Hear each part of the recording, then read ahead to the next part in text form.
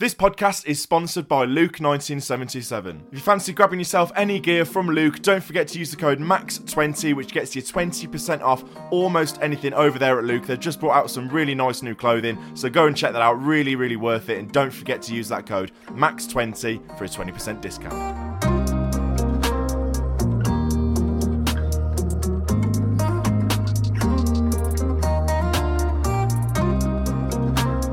Hello and welcome back to another Villa on Tour podcast. Hope you've all had a very good start to your week. Bit of a different one for us this week, Simon. We're actually in real life, the first podcast where we can see each other. Bit of a strange one. We're currently sat in your living room, Arsenal game on in the background. It's because we are going to the Villa women's game later against Man City in the FA Cup quarter-final. So, slightly different one, but it's nice to see your face during the podcast. I was going to say it just feels weird looking at you. Oh. Yeah, it just feels weird, doesn't it? No, it feels more weird that we sat on the floor of the living room. Yeah, well, I don't have a high-tech setup clearly in my house for podcasting, so no. Yeah, so it is sort of a makeshift sort of podcast. No, it's good though. It's good. It was a good weekend, wasn't it? 3 points, 3 goals, clean sheet. If you haven't already checked out the Villa on Tour video from the game, please go and do that. Subscribe to the YouTube channel as well. Just over 51,000 subscribers. The support, as always, is very much appreciated. Subscribe to the podcast on whatever platform you are listening to as well. Spotify, Apple, whatever. Please do subscribe to the podcast so you never miss an episode. Thanks for all the kind words on last podcast as well. Obviously, we did a section on online hate and in particular homophobic abuse online.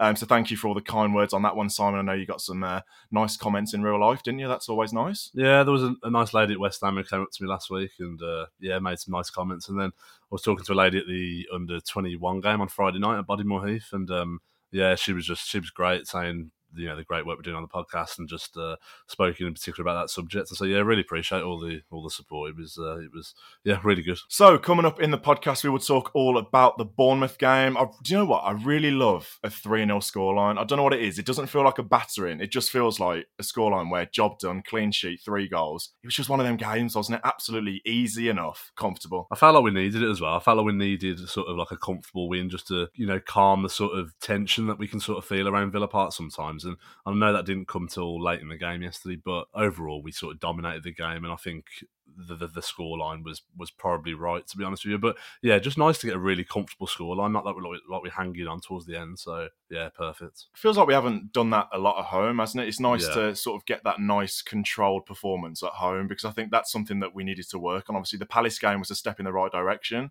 but scoring the 3 goals, it was going the sort of way of the Palace game, wasn't it? Especially with the last 10 minutes. But obviously, with that last 10 minutes, it kind of put us over the line, and a 3-0. Absolutely loving it. But before we crack on actually talking about that Bournemouth game, the Alvechurch game in the week, me and you went to Alvechurch away with the Villa under-21s with Birmingham Senior Cup quarter-finals. The most ridiculous game. It was 5-5 and it went to penalties, but just what a ridiculous night that was. Yeah, it was crazy. I thought they were really unlucky, actually. Obviously, I watched the under-21s quite a lot, and the team they field in the Senior Cup is usually, it's ironic, but it's quite youthful that they field. It's more like an under-18s. Yeah, it was. It was sort of like an under-18s team, and yeah, they gave it such a good go. They played the best football without a shadow of a doubt, and Alvechurch are not a bad side if you look at it. I mean, they're a massive step up compared to the team they beat in the last round, Tibbydale, and so I thought they were really unlucky, and there were some bizarre refereeing decisions there in that game. like the penalty. I don't even think the penalty was a penalty. The free kick Alvechurch had when they got one back just for half time, that wasn't even a foul either. And then we had the absolutely absurd decision by the linesman during the penalty shootout. So yeah, it was a mad game, a terrible pitch. It was just like a bog, wasn't it? Yeah. It was a muddy bog. But yeah, mad game. But I was kind of gutted. I thought we played really well, and I would have liked them to have got through to the semis, really. Yeah, we'll talk about that penalty shootout. Basically, what happened was Alvechurch had a penalty, came off the bar, it hit the line, and then came out again. And it's one of them where, has it gone over the line? Has it not? The linesman, as soon as it goes in, the linesman looks at the referee because he doesn't have a clue. And because we're right behind the goal, right next to the linesman, me and you are absolutely shouting at the linesman because he clearly just was not concentrating. And ultimately, the Villa youth left that competition. It was nowhere near. That was the thing, though. It was nowhere near. Though. And there was actually like a video going around on Twitter. And if you look at it, it was nowhere near. And okay, probably made it harder because the area in front of the goal line was just literally mud. You couldn't really see properly. But it was nowhere near, and yeah, we were giving it proper large to the linesman, weren't we? Because you're right, and I know people think it's only an under-21 competition, or it's it's not a big importance, but we were cheated out of that. We should have been in the semi-final of that competition. It's good for the young players as well to get that experience playing against, sort of senior, sort of adult sort of men who just lump the ball up the field. But it was a shame really. But yeah, that linesman just absolute joke. Right, should we get on talking about the Bournemouth game?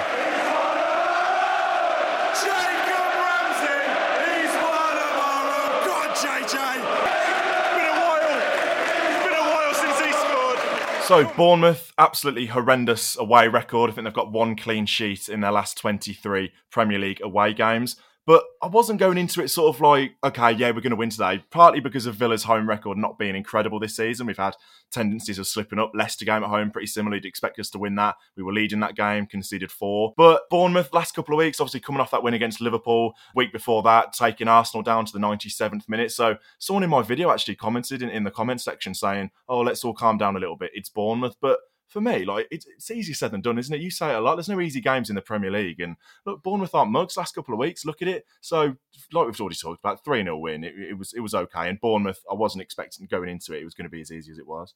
No, there's no home bankers in the Premier League at all. I think every single game you come across. I don't think I was fearing it. I did think Villa would win yesterday, but yeah, it's still not an easy game. Like you say, in regards to like Bournemouth's recent form, it's been pretty good. Like there was a time a few weeks ago when everyone was sort of certain that Bournemouth were going to be relegated. A few weeks ago, everyone was ruling them out, and yet recent weeks they've done a lot better, and so they're back in the mix, sort of thing. And it's very tight down the bottom of that league now, and anyone can sort of beat anyone. And so it wasn't. I don't think it was an easy game yesterday for Villa, but a game which I probably still expected to win. I was a little bit traumatised from the opening game of the season. I'd sort of made a check to it at the start of the Villa on Tour video, but just that feels like absolutely years ago, doesn't it? It feels like a different season, but we know that Bournemouth aren't mugs. But I was happy that Kiefer Moore wasn't playing because he absolutely run us ragged that first game of the season. And that's a prime example is these sides at the bottom, they're going to be fighting. I know that was first game of the season, weird things can happen. But I was still a little bit traumatised from that. The only thing I'd say, though, I think Gary O'Neill plays a different brand of football, though, to be fair to Scott Parker. And that day, on the first game of the season, they sort of bombarded us, didn't they, in the air. Yeah. And I think he mixed it up a little bit, Gary O'Neill. I think they still played a lot of long balls yesterday, but it was sort of like tactical long balls, though, where they were trying to catch us, when we had that sort of high back line, rather than just absolutely lumping it into the box and sort of just hoping for something to happen. I think Gary O'Neill's a little bit more sort of tactically aware or some, in regards to trying to play a better brand of football. And so yeah, it is slightly different. But yeah, going back to that first game of the season, it just feels like years ago. It does feel like years ago, doesn't it? It's a totally different Villa outfit. It's a totally different Bournemouth outfit, to be fair. Well, two different managers in each dugout, 100%. In terms of team news then, it was unchanged for Villa. We still named only 8 out of 9 players on the bench, 2 goalkeepers. It was pretty standard, wasn't it, on the Villa side of things? I don't think you could change much, really. I know people were talking about maybe Bailey comes out, but who do you replace him with? We've got Traore, who's kind of like a like-for-like, and you've got Duran, and I'm not sure that he wants to throw Duran in there at the moment. And I think with Dendoncker being out as well as Kamara, he wasn't going to play Chambers. I don't think he wants to risk it in terms of how we build play up from the back. I don't think he wants to play Chambers. And so we were always going to leave McGinn in that defensive role as well. So options were limited, so I wasn't surprised we went unchanged. On the Bournemouth side of things then, I don't think they had too many threats. I think the main one for me is Philip Billing. I think previously he's kind of been that player who's quite a defensive midfielder, but he plays sort of just behind the striker these days, doesn't he? I think he's their top scorer, obviously, scored against Liverpool in the previous round, but him and Solanke going forward didn't really cause too many threats, did they? But I did think Billing was 100% the danger man. He was, and it's weird when you look at Billing. He's really big, isn't he? He's really tall, and he's so good on the ball, though.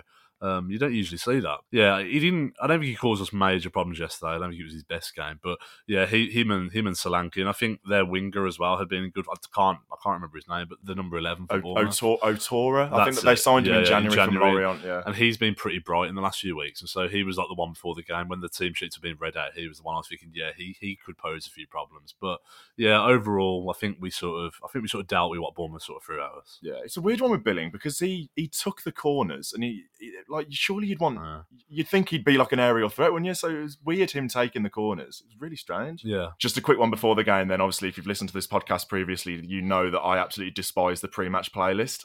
What time did you get into Villa Park yesterday? Did you notice anything different? You got in there early? I got in there early, yeah. I think they had a different playlist on, I don't know. Did they? I didn't but notice. 10 to 3, Bangarang comes on. I was absolutely fuming. Chris Budd from the My Old Man Said podcast replied to me on Instagram saying that he turned around as soon as that song came on because he sits about 15 rows in front and he saw my face. Apparently it was a picture. Honestly, if anyone ever sees me in Villa Park when they play that song, I absolutely hate it. It's so ridiculous and so unbelievably pointless. I don't know where it's come from, that song, though. It's come out of nowhere. It's like, I don't get it. There's so many other songs you could pick, and songs with, like, links to Villa. But do you know what? In terms of the playlist, though, for me, the most annoying part was that the teams come out, they play the walkout music, and then they play the Premier League anthem. Just leave it then. Just turn the music off then. But then they carry it on, and then the bloke's reading the team out, and there's still, like, musical stuff going on behind it. And then there was a time yesterday, just before the game, when the fans were trying to sing. They were trying, you could hear it, they were trying to sing, but the music was that loud, it just drowned everything out. And then people talk about the atmosphere at Villa Park, but then fans were trying to do it before the game yesterday, and yet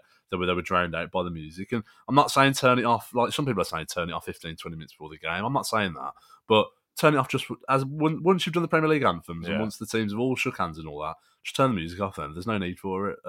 So that was my biggest bugbear yesterday. Well, I definitely noticed it from where I was sitting. Obviously, I sit towards the back of the upper halt, and normally that's where the majority of the atmosphere comes from. And you're right. As soon as the players come out, you need to stop it, because 100% people were trying to start something. People can't hear the other people chanting because there's blaring music. It's just absolutely pointless. And it's the simple things, isn't it? Yeah. Like just use your brain. Just turn that off early. Get the atmosphere going. It's pretty simple stuff, isn't it? Right then, the most important segment of the podcast, Emery Watch. Notice anything yesterday? Wasn't it Stone Island he was wearing? It was Stone Island? Yeah. I'm guessing that's not really your thing, is it? What do you reckon on that? Unai getting the badge in. Getting the badge in, loving it. No, I wouldn't wear it. I but I know what you're going to say. He pulls it up. But again, he looked decent again. Yeah, very good. I like the little 3/4 zip he wears as well. And the little tie. Yeah, I do like that tie. I've got to say, I do like that sort of. What, a claret tie? Yeah, no, it's like, but it's like a deep claret, isn't it? It looks quite like. It's quite nice. It's quite, I really do like that sort of colour. So if I was pulling off a suit, if I was gonna wear a suit, which I don't, but if I was gonna wear a suit, I'd be wearing that tie. I quite like it. Right, let's talk about the serious stuff. Another early goal for Villa, the 10th one in the first 15 minutes. That's the most in the league. It's a great habit, that is, scoring early goals, especially at Villa Park. Great habit to get into. Yeah, and I thought we were really sort of aggressive and direct in that opening 10 minutes or so, and I think the goal you see sort of Watkins is running at the defence, and he tries to get like a shot away, and it gets deflected, and then I've got to say, to be fair, like it comes to Bailey, and I think most people expect him to shoot or something, but I think it was quick thinking from Bailey, and he used that little turn of pace he's got. Not convinced about the defending, but he did use that turn of pace he's got, and and he squared that ball for it, back into Louise, and a good little finish into the net, but questionable defending, but really, really bright start, and it's exactly what we needed. It starts from Louise, doesn't it? He sort of drives about 40, 50 yards and lays it off to Watkins. Watkins obviously has that sort of tendency to drift off to the left-hand side. Falls to Bailey, like you said, and he does do really well. Louise free as a bird. Louise's third goal of the season. Obviously, his last goal was at Tottenham away. Do you remember the other goal this season that he scored? Bit of a quiz for you.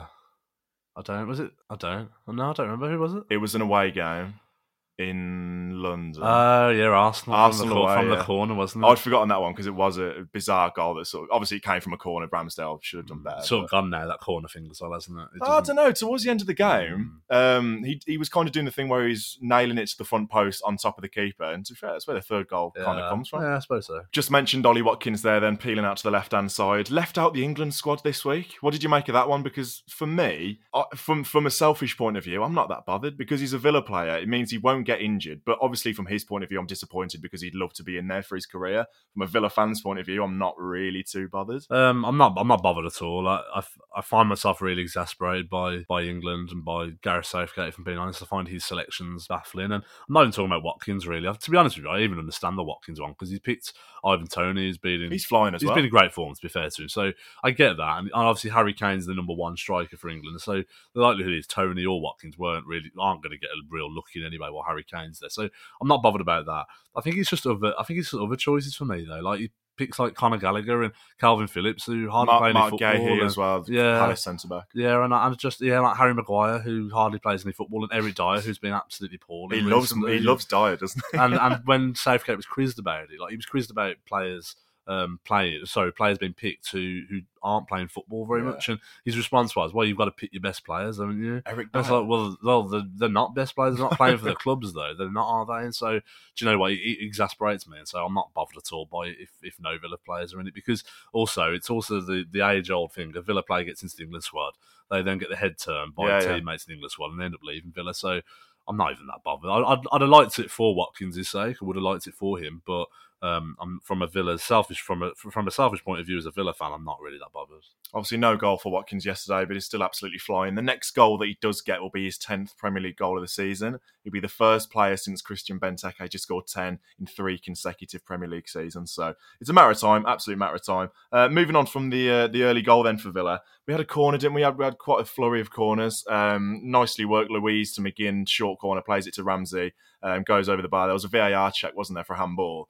I've seen it back. At the time, I didn't notice it, obviously, I'm miles away in the upper hole. It looks like a handball to me. Yeah, it does. I thought it was. When they were checking it. I said it was me and my brother said to each other, "I'm sure this is a penalty." And then I've seen it again, and it's not as obvious as I probably thought it was when you see the replay. I think they're trying to say that his arms are sort of close to his body, but I'm still not 100% convinced by that. Though it still looked pretty obvious that it was a handball to me. But I don't know. It was one of them. It didn't really affect us after that, I suppose. But it could have. It could have been a penalty, yeah. Obviously, I'm not overly bothered because, obviously, in the end of the game, it doesn't matter if you win 3-0. But cliche, you've seen them given. I think it's one of them as well where no Villa players seem to react. Even Ramsey himself didn't even clock it. None of the fans obviously clocked it. So I think it's one of them where if you surround the referee... Yeah. Probably gets given. There wasn't much else going on in that first half, to be honest. It was a fairly quiet game. I think Bournemouth grew into it a little bit. They had quite a bit of the ball, going forward. That winger we talked about already had a lot of the ball. They didn't really cause too many problems. I think that was just down to a lack of quality. They weren't great yesterday, were they, Bournemouth? No, I think Solanke had that one shot, didn't he, which was straight at Martinez, and it was a sort of routine save. And then I think the other piece of good play that Villa did was that one where Bailey flicked it onto Buendia and the space opened up and he threaded it through to Watkins. Bailey winning a header? Yeah, and then Watkins shot it. To be fair, it was a good save actually. Yeah, it was a good save by the keeper. But and I think that was the other main action of the half, really. Moving on to the second half, then it kind of opened up a little bit. Like I've already mentioned, I thought it was petering out to be sort of similar to the Palace game. Not that I'd really care about that because it would have turned out to be another 3 points and a clean sheet. Bournemouth had that free kick, didn't they, where Martinez made a decent save. But apart from that, if we're discounting the last 10 minutes, which we'll come on to in a minute, again, not a lot really happened, did it? No, they had the free kick, and it was a good save by Martinez, to be fair. It was a really powerful strike, and that was a good save from Martinez. And then they had the other one when Konza sort of fell asleep a little bit, and Solanke got in behind him.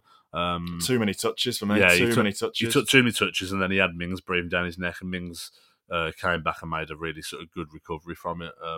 And that sort of typified Tyrone Mings' performance yesterday. As I thought he was outstanding. Really good. Really outstanding. I thought all of his passes were spot on, like his recoveries, like he looked quick.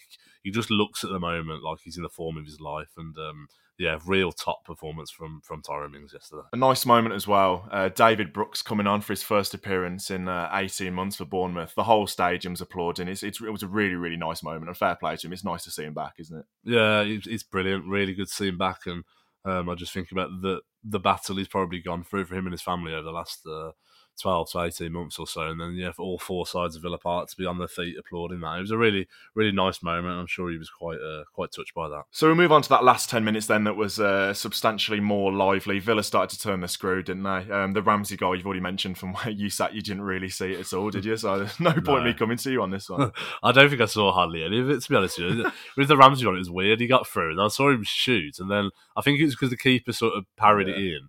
That's what I was expecting. I was expecting the net to rustle at the other side, and then I didn't know what had happened, and I saw everyone celebrating, so I joined in the celebrations. Obviously, it was his first goal since that Man United game, Emery's first game. Yeah. So it's nice to see him back on the score sheet. And what I found quite interesting as well is that he actually name checked Gerrard in his post match interview, saying that under Gerrard he played quite deep, similar to what we've talked about already with McGinn. So it's nice to see him that he's actually recognised that. It was quite funny to actually name check Gerrard. But obviously getting forward, you could see how much the goal meant to him as well, because he said himself he needs to get forward and score goals. So that was really nice. He's a bit unique, Ramsey, because he offers that, he drives at people, doesn't he? And he takes the game to the opposition, and that's what he's so good at. But you talk about name checking the previous manager. I found it funny actually, because he did that yesterday, but Douglas Luiz also did it as well. Did he? I didn't see that. Douglas Luiz also did it in an interview with Villa TV, and he mentioned about how with the previous manager, it was different to how Emery wants him to play, and how he was saying that Emery likes him to play with a bit more freedom. I mean, it's a bit more fluid in the roles he pops up in, and he feels that he's got more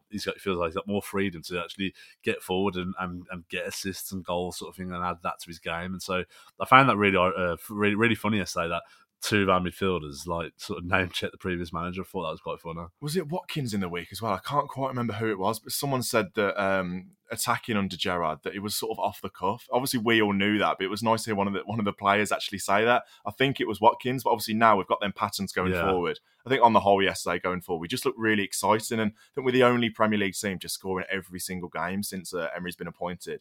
Really, really good that is. Going forward, we look very good, which is night and day with what we were seeing under Gerrard.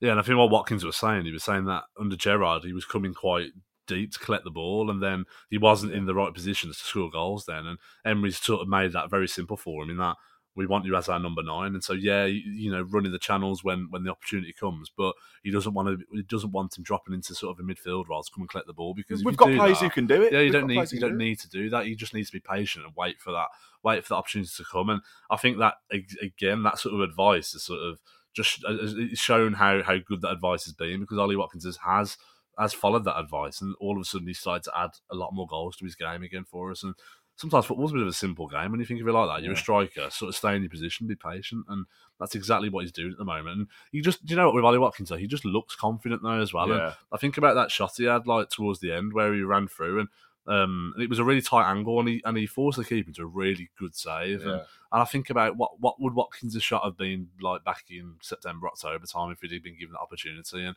I just think he looks like he's in a real he's really confident. He's got that confidence to go out there and be our number 9 at the moment. And yeah, it's so good to see.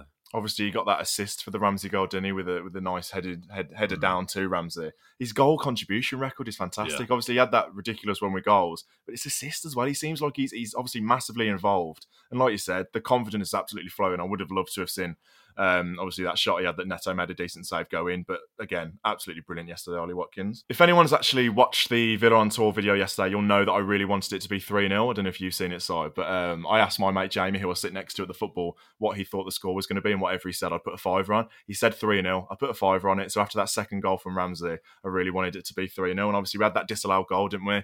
From where I sat, obviously high in the upper hole, I kind of saw that it went out, but I didn't quite know. But obviously, the ball was in the back of the net. VAR rules it out, probably taken longer than it probably should, and we get a corner from it. But that third goal was coming, wasn't it? Because that 10 minutes, it was relentless, and Bournemouth couldn't get out of their own box. It was relentless, and I think it was the best sort of 10, 15-minute spell I've seen Villa play for a very long time. But I think the 3-0 prediction was quite a popular one yesterday, because I was talking to the lady that sits next to me, Jean, and she said it's going to be 3-0. It's going to be 3-0 today. She was talking to somebody on the way down, and she was talking about 3-0. So yeah, quite a popular prediction yesterday. But we needed that third goal, and I think it was coming. But I just think our overall passage of play for that 10-15-minute period was really, really. You could tell the confidence.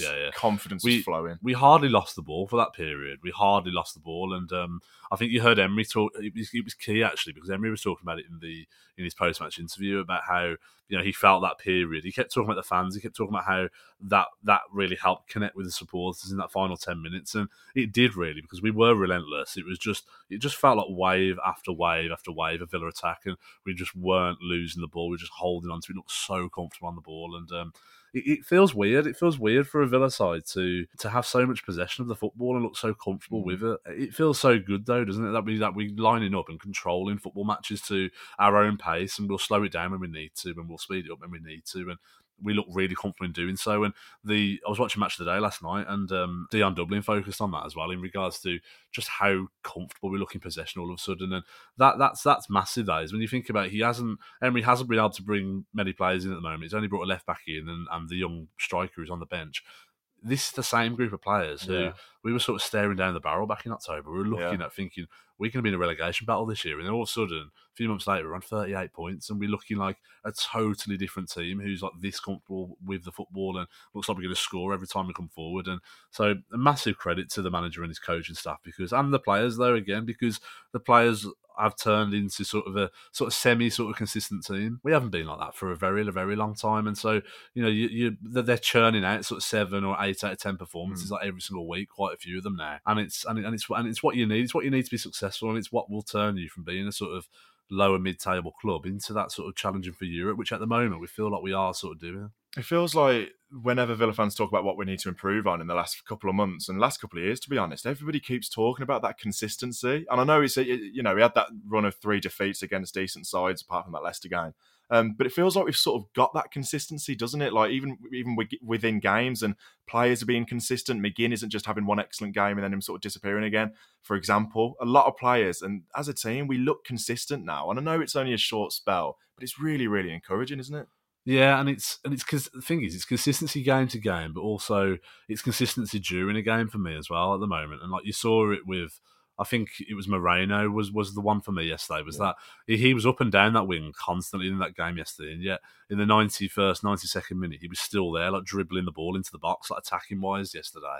And again, I think that just sort of summed up how Emery's got Villa performing, and I think we look a lot fitter as well. And I think that's the other thing as well. Like we don't. He doesn't feel like we run out of steam anymore. Like on occasions in the Gerrard, I'm thinking back to like the end of like last season when we had like decent spells. Like I think about that Man City game away on the last day of the season when we were very good for like an hour, and then we just ran out of steam for that final 30, and that used to happen quite a lot. But it feels like, and no one's really talking about it at the moment, but it feels like we've upped our fitness levels as well to a point where we're just relentless and we'll keep on going constantly. And we always had like a 45 minutes, didn't we? And that was a bit of a joke, wasn't it? Like we always had a 45 minutes and then we disappear again. Yeah, and I think I said it before, but like being a fullback in the system, like it's probably quite tough to do that, and it's why you see the substitutions quite often with like Dina and Ashley Young coming on. But I thought Moreno and Cash yesterday were absolutely outstanding, like getting up and down the pitch, and like late on in the game, we were still sort of attacking using our left back. I thought was really good. Moreno's an absolute breath of fresh air, isn't he? I think defensively, he's okay, he does the job, but going forward, he's a absolute different level, and he loves it, Moreno. Like the amount of times yesterday he turned to the Holt and say like, come on, like waving his arms about, like getting up for it. Even after the game, he was absolutely loving it, but I thought he was fantastic. And Matty Cash as well. For me, probably man of the match. And we've talked about it previously about Matty Cash saying, when he was out of the side after the World Cup, Ashley Young was playing week in, week out, and Ashley Young was being fantastic, keeping the shirt. We were saying, question marks over Matty Cash, playing pretty averagely. His end product isn't great. But yesterday, I thought he was absolutely incredible, Matty Cash. I think the key thing was for Cash, I think obviously Ashley Young was playing well, and that's not, we're not criticising Ashley Young whatsoever, but I feel like for the longevity of the football club, in terms of what you want to do with Cash, whether you want to sell him and if you want to recoup some money, he needs to be playing though. He needs to be playing well for us to do that. Or if you want to keep him and he'd be our right back going forward, we had to get him back into the side somehow and sort of persevere with him. And so I can see why Emery's done that. Like at the time, Ashley Young was playing well, but Ashley Young, you got to look at it. Ashley Young's 37, 38. He's not going to be the future of Aston Villa, but Matty Cash could be, or Matty Cash's sort of funds that we'd sell him for could be, and so that's why we had to get him back in the team. And I think it's taken him a few games. It has taken him a few games definitely to get back there, but his levels yesterday were really outstanding. And if that's the sort of performance he can churn out on a consistent basis, then Villa might not have to go and have a look at another right back because he's a top player still. We all know he's a top player. He's an international player now as well. Like he starts every game for Poland, and so he's not a bad player. And so I think if he can keep up the form he's in, he was exceptional yesterday. And so if he can keep that up, then I don't think there'll be any need for Villa to go out and have a look at a right back, to be honest. I think with a 3-0 scoreline, people will focus on the attackers. And don't get me wrong, we were good on the whole going forward yesterday, obviously. But we've talked about Moreno, we've talked about Cash, Mings and Konsa again. We weren't challenged massively throughout the game. Bournemouth didn't give us a lot to work with. The quality wasn't there for them. But again, we got over the line. We didn't switch off. Sometimes when we don't have a lot to deal with and, the opposition don't create loads of chances, we do lack a bit of concentration. That Leicester game at home, for example, mistake after mistake after mistake. Those four goals we conceded that day were all horrendous. But it's nice to see a game at home where we were just absolutely comfortable, composed, defensively fantastic yesterday. Yeah, very calm on the ball as well, linking the defence into midfield. Very calm doing it yesterday. There was no sort of real jitters from anybody in the defence. As I've already said, Mings was colossal yesterday. Absolutely everything thrown at him, he got right yesterday. Well, part of it, he should have scored. But defensively, defensively, and he was marvellous. And I think there was a couple of times when Konsa got caught a little bit with a ball in behind him. But overall, I think against teams like that as well, it was the same, similar last week against West Ham. Really, the amount of balls that get lumped into the box, and yesterday Mings and Konsa dealt with every single one of them, exactly the same as what it was like last week as well. And so yeah, big credits to defenders at the moment because again we've only conceded what is it, one in the last four, isn't it? And it was a penalty. Yeah. And so that's we was talking about we needed to tighten up after conceding 4 against Leicester, 3 against City, and then 4 against Arsenal. And that's exactly what we've done. We conceded 1 goal in the last 4 games, and that was a penalty, a dubious penalty at that as well. And so fair play to the defence because they have tightened up. And yeah, Mings and Cons at the moment are sort of performing at a really high level, and it's good because we've got Carlos now breathing down the necks as well on the bench, and that really helps. That competition's really healthy, and it feels like we're in a good place defensively at the moment. What did you make of the playing out from the back? Because a couple of times this week I've seen it mentioned from the players and the staff side that they want the fans at Villa Park to sort of calm down a little bit, because we all know that at Villa Park, we've done it a couple of times. We're like to the fans, like, calm down. This is the way Emery's going to play. He's going to do this. This is a new manager with a new system. He's going to do this, and the players need to get used to it.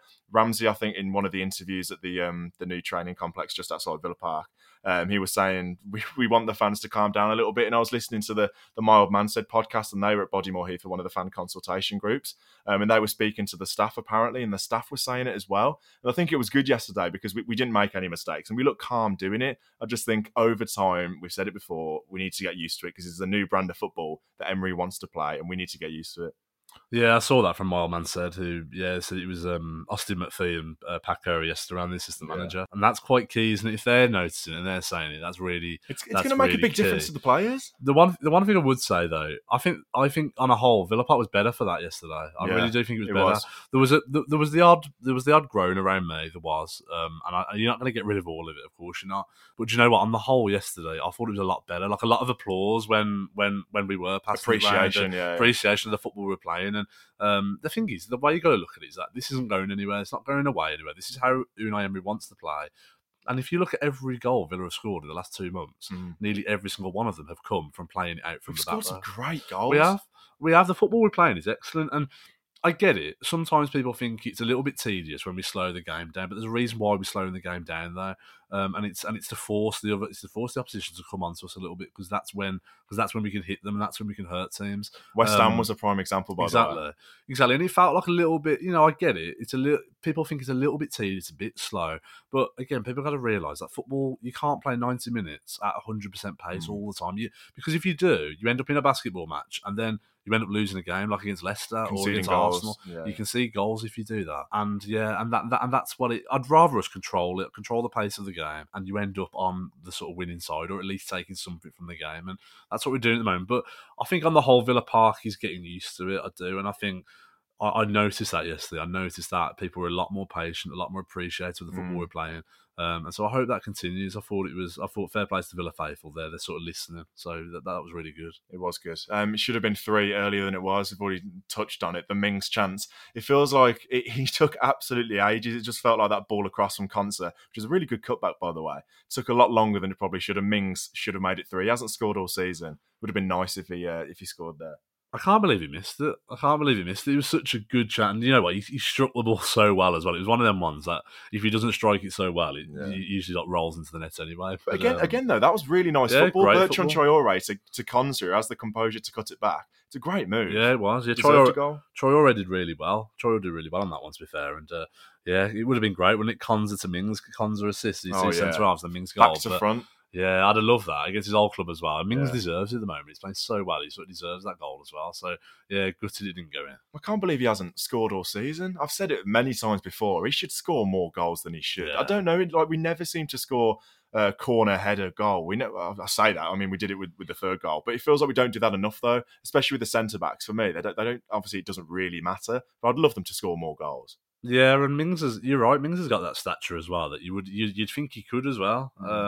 But yeah, I was gutted he didn't go in. I felt like he really deserved it as well. We had that flurry towards the end. We had the flurry of corners as well, and the 3rd goal obviously comes from that. And you've already said to me off air that you thought it was Mings that scored. I was right next to it. I thought it was Mings that scored as well. Obviously, it's Buendia with another header. He absolutely loves headers, and that 100% wraps the game up and wraps up my bet as well. Happy days. Yeah, he's like that fox in the box, isn't he? He's like, but I don't think Buendia was like. I don't think it was his best game yesterday. He gave the ball away a fair bit, but he's one of them players though that he still pops up around the box and he'll pop up with an assist or a goal, and and fair play to him, for that. And but I thought it was Mings who put it in. That's all I could see from where it went in too quick again.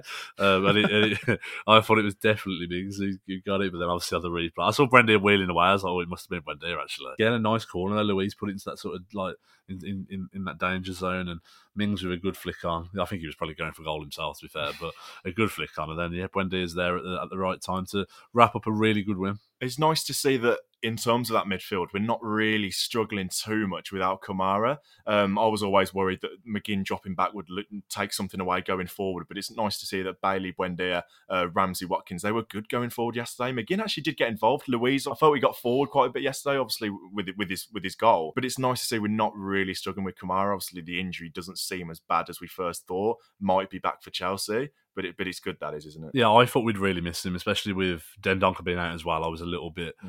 I get why Emery's done it with McGinn, because I don't think... With us playing out from the back, I think it's a bit of a risk playing Chambers, because obviously he's not that comfortable on the ball. I think the one thing I was worried about with McGinn, obviously, I was a big believer in not playing him in that holding midfield role previously, because he just didn't look comfortable there. He didn't impact the game at all.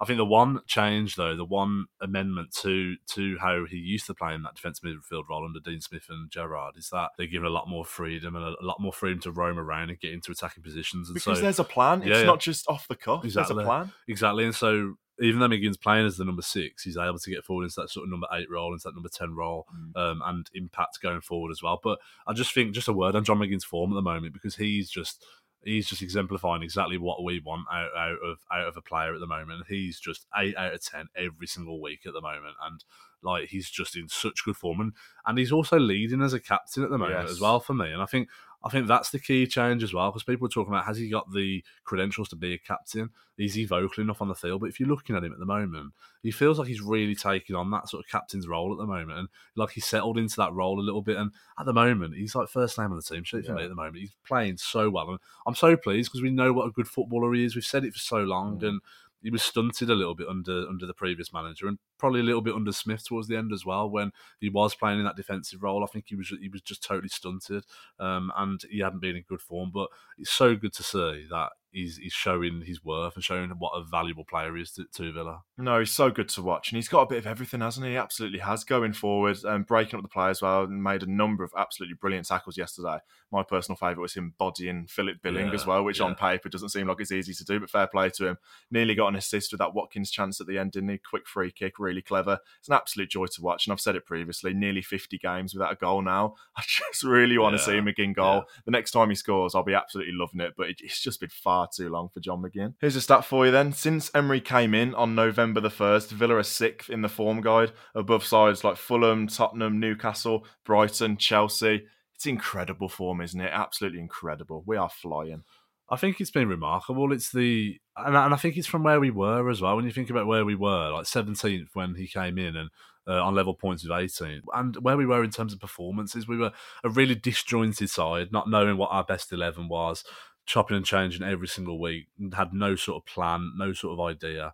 And what he's done is nothing short of incredible, if I'm being honest. And you look at the defeats he's had, we've only lost to Arsenal, City, Liverpool, and Leicester, isn't it? And I think that is mad when you think about that. That is absolutely mad. And he's brought, like I say earlier, he's brought that level of consistency to it.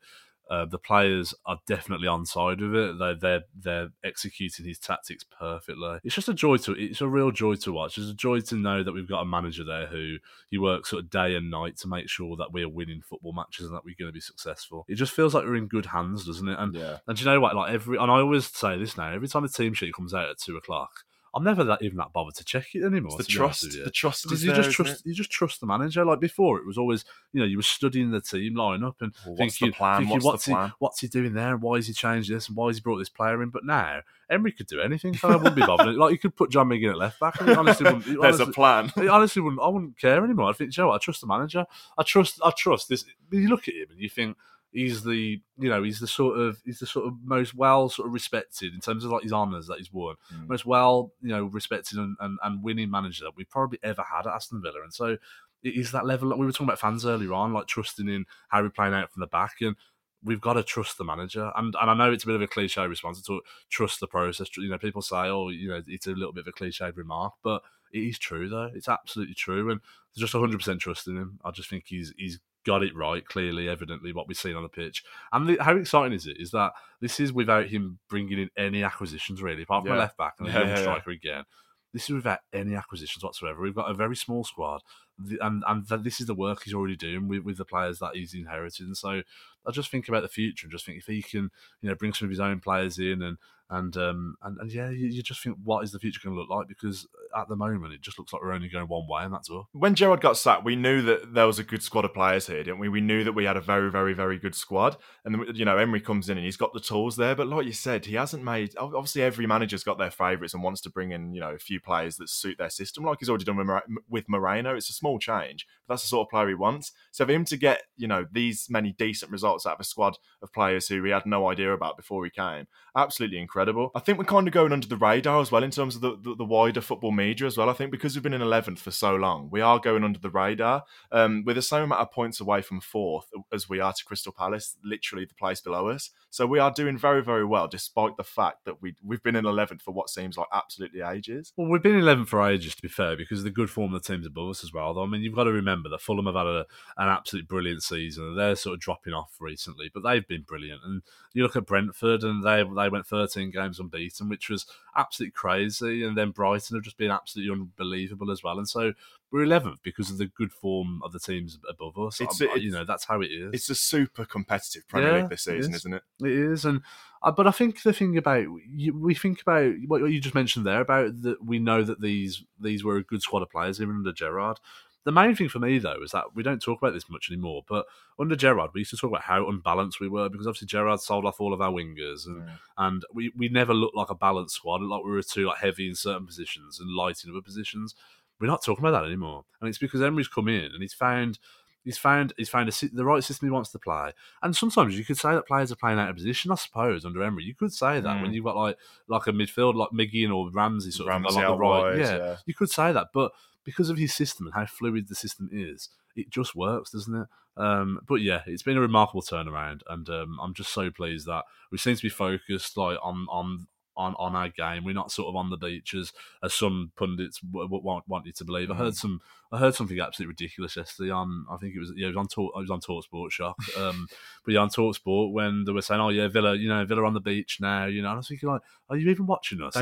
They don't know anything, do they? They don't. And there was a comment from Sam Matterface on TalkSport yesterday, and he was saying that he hadn't seen much improvements in Villa since Emery took over from Gerrard. And I thought, I hadn't seen that. Yeah, and I thought, how can you be a football pundit if that's what you're saying? I mean, you only have to look at you only have to watch Villa to see the differences, and then even if you don't watch Villa, go and have a look at the league table on the form guide, and then it'll tell you all you need to know. And so, just really, really weak sort of punditry that is, and it's just all that sort of background noise that you try and block out because you just think, we've got the right manager here, we're in really good form, and I'm sure we're going to kick on even further. Well, we're only 1 point behind Fulham. We talk about how they've had a great season, and they really, really have. We're only 1 point behind them now. Still got them to play. Brentford to play, who are flying, by the way. I say Villa are 6th since Emery's come in. Brentford are 3rd. So they're absolutely flying. They're absolutely unbelievable. Fair play to them. Still got them to play. Obviously, Brighton at home as well. So the likelihood is we won't get Europe, but it's great to be looking up and chasing, isn't it? Because we're absolutely flying at this point, and it's nice to be chasing. Really, really nice. It is, and some people are saying that it wouldn't be good for Villa to finish in Europe this season, and that's the thing I'd say about that is that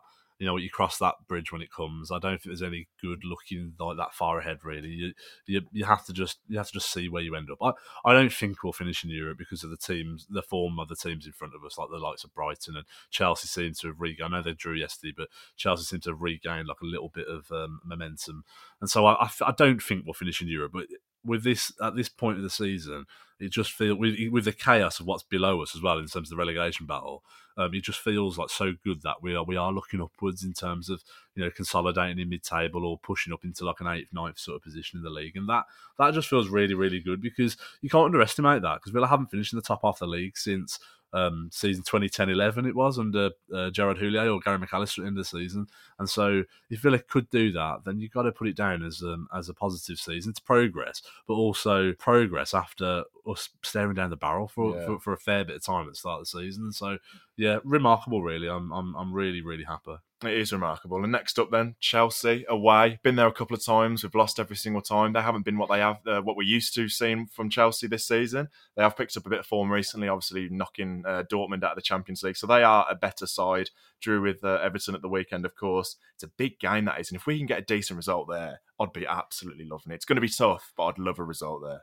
It'll be tough, but how we are away from home, I don't think you go there with much fear, if I'm being honest. You don't fear anyone at this point at all. You go out there, you play your own game in how we do it, and I think we've got a chance of getting something, whether that's a point or a win, but no fear whatsoever. And it's the mid-table clash, Chelsea versus Villa. It sounds weird saying that, doesn't it? But it is a huge game because if you could somehow get 3 points at Stamford Bridge, you leapfrog Chelsea, you go 3 points ahead of Chelsea, and then you are sort of then closing in. You're sort of thinking, right, if we just stay consistent, which is not an easy ask, but if you stay consistent till the end of the season, you're going to finish top half. So yeah, big game. Obviously, we've got the international break now, but a really big game. I'm really looking forward to that one. Yeah, huge game. And then after that, midweek, we've got Leicester away, then Forest at home. But to be fair, the end of the season, it's pretty tough, isn't it? But at this point, you relish those games, go into Old Trafford. We've got Wolves to go to, which we never seem to win there. Tottenham, Liverpool, Brighton, so Brentford as well included.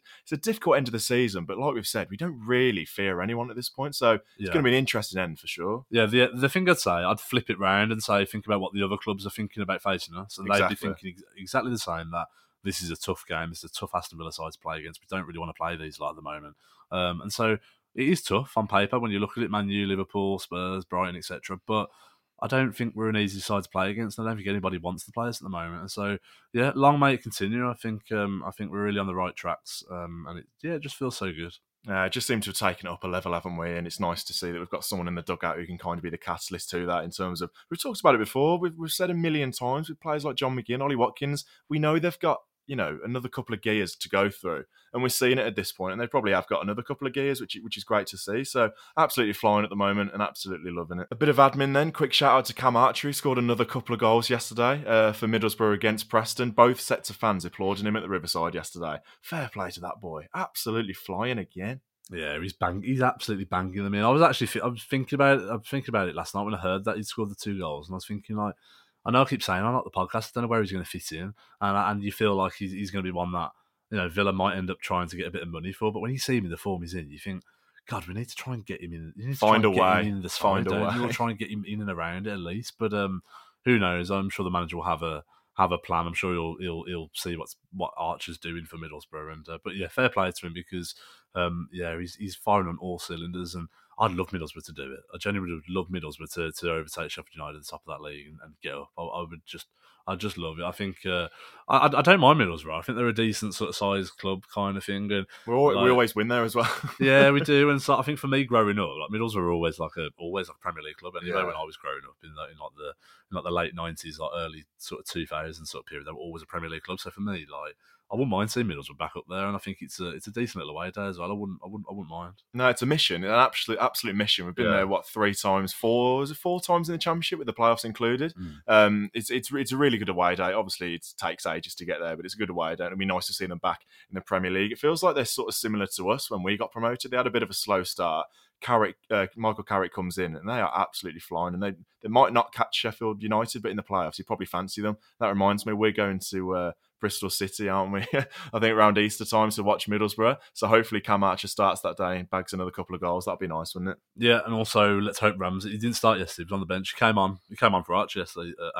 But yeah, hopefully both of them get a start. Archer and Ramsey. It feels like we're on a little bit of a scouting mission. We might have to report our findings back to Unai Emery and his coaching staff ahead of pre-season. But yeah, it'll be good, that one. I'm looking forward to it. Yeah, it should be good, that. And that's a nice place to end the podcast. So thank you very much for listening to this edition of the Villa on Tour podcast. It is massively appreciated. Me and Simon have been sat on the floor of his living room for nearly an hour now. He's literally on his back, stretching out. So there's a little bit of behind the scenes to the end of the podcast there. But again, thank you so much for listening. Please do subscribe on whatever platform you are listening to. Subscribe on the YouTube, and we shall see you next time. Up the Villa.